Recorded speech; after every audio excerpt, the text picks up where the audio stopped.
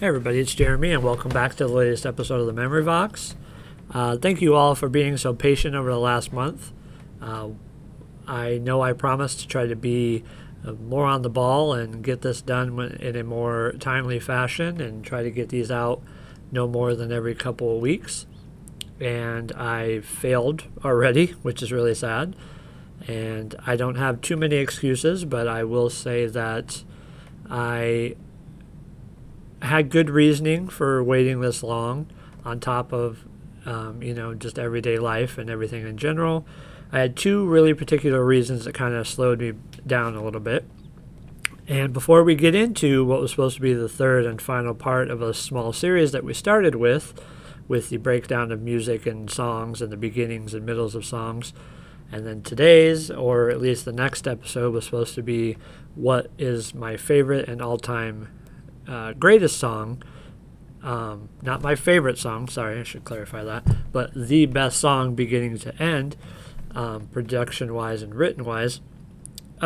Before we get into that, what took so long for me to get this particular podcast back out, on top of, like I said, life and schedules and time and all that jazz, shortly after I put out the second one, we had the issue of the Joe Rogan, Spotify, Neil Young controversy, and that really set me back for about a good week and a half, while I tried to figure out not necessarily what side I stood on, but whether or not I wanted to continue using the platform that I have and researching other platforms to put out my podcast to determine if I should continue on, with that particular platform.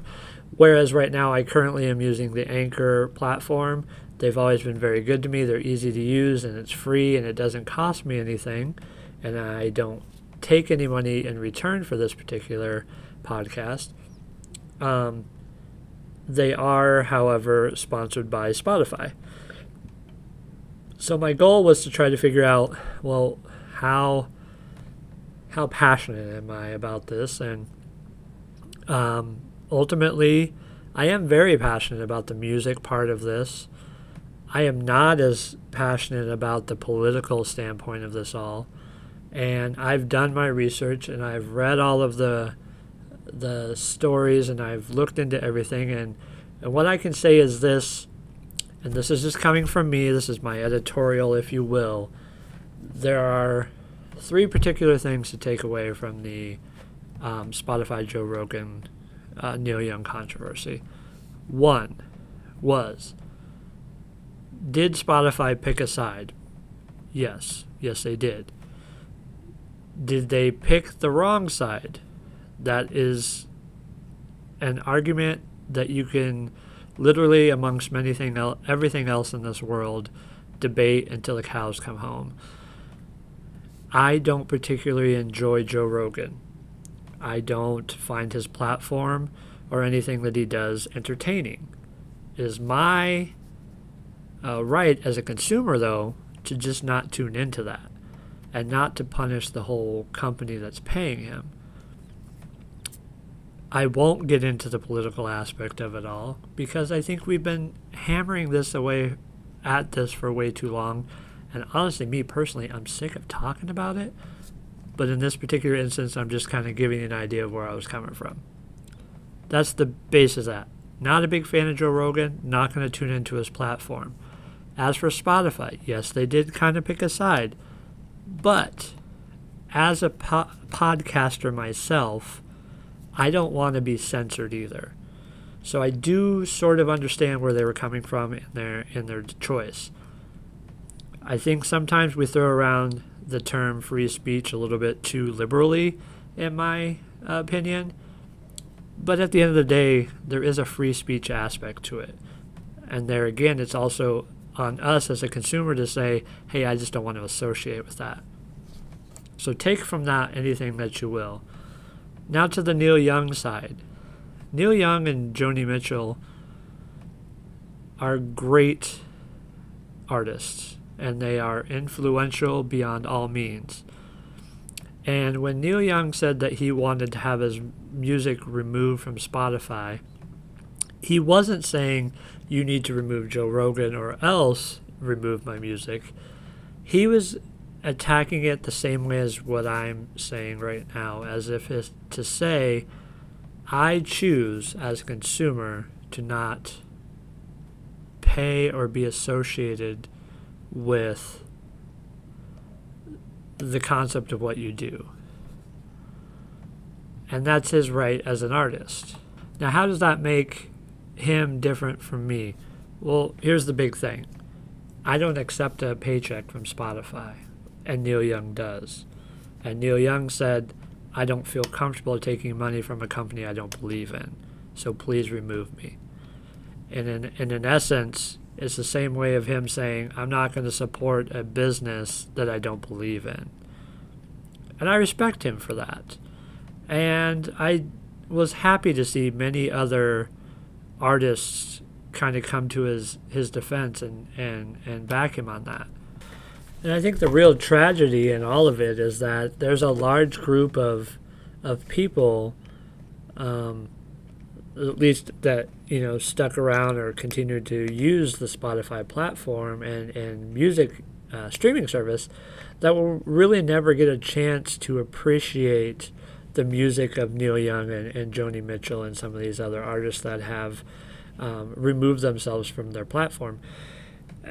And I think maybe eventually down the road we're going to see that change. And I hope that eventually that these artists will agree to, try to work something out with Spotify. And who knows? Another thing to consider, obviously, is that, Neil Young doesn't technically own his music. So eventually you could see the company that owns the rights to a lot of his music just say, we're going to put this on Spotify because we need to make money just as much as you do. Because we all know that at the end of the day, it's all about the money. And sometimes, sadly, that's what is really pushing a lot of this. And when you have artists like Joni Mitchell and Neil Young who, had principle but are not perfect, money isn't their pushing factor all the time. And we're talking about a group of, artists and songwriters who, basically lived through the 70s and, they're at Woodstock and, they know what it means to be politically active. They were doing it long before we were, and in my personal opinion, taking on far bigger issues sometimes than we're currently taking on now. And again, that's my 2 cents, that's my editorial. Take from it what you will. And to kind of back up my point, just like I don't agree with Joe Rogan and the things that he says, so I choose not to listen. If you don't agree with me, turn this off now, and I'm not going to know any different. I'm still going to have, the same amount of listens, and I'm still going to keep doing this and putting out my platform and putting out my content, and whoever listens will listen. But if you don't like me, you don't have to, and that's okay. I'm okay. You're not going to hurt my feelings. So add to that just life getting in the way. Here I am now, 4 weeks later, finally putting together another podcast. And I do appreciate everybody that takes the time to listen. I know that I'm not reaching a large group of people, and I'm okay with that. I do always ask that people share this if you are enjoying it. And always reach out to me if you have any questions, or if you know of anybody who I can send this to that may want to listen to it. Maybe they don't know how to find it. But I always do this for fun. I do it for me on a personal level because it's just a way for me to ramble on about talking about music. But I've had at least a good 10 to 15 what I would assume is loyal listeners who, no matter how long it takes me to put this out, continually to take the time and listen again and again and again.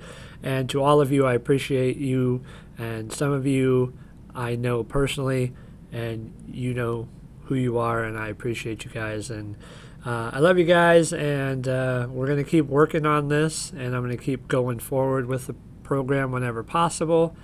I don't think I'm going to go ahead and do part 3 of the series today. I wanted to just kind of put this little bonus part out just to kind of give everybody an idea that I'm still here, I'm still working on it, and life is what it is sometimes, and as much as I enjoy talking about music and the life of music and all of that, I'm still just a almost 47-year-old man who in his free time just likes to talk about music every once in a while. So thank you guys for, continuing to tune in, and I'm going to get back with you guys maybe by the end of this week, or within the next week, and we will do part 3 of the series that we started at the beginning of the year again. To recap that, we were talking about the breakdown of music. We dove into the opening portions of a song, something that grabs your attention and really gets you in, or something that excites you when you hear the first few notes of a song. And then we went right into the middle part of the song, that kind of change of tempo, change of chorus, change of, whatever in the middle there, really focusing on In the Air Tonight by Phil Collins and Jack and Diane by John Mellencamp, which was really what triggered that middle of the song, waiting for that drum solo right in the middle there. And in part 3, we are going to tackle what I personally believe is one of the greatest songs ever produced and written. Not my favorite song of all times, and I will get into that some other time, but definitely ranks up there high as a favorite song of mine. So look forward to that in the next week or so. As always, I appreciate you guys. If you have any feedback, you know how to reach me on my socials. As always, I will add a voice memo attachment to my thing. You can feel free to leave me a message, and maybe you might be on the show if you do. So appreciate you guys. For now, we're going to go ahead and call this the episode. We'll just call it a bonus episode. And I hope everybody has a great week. Appreciate you guys, like I said, and peace out.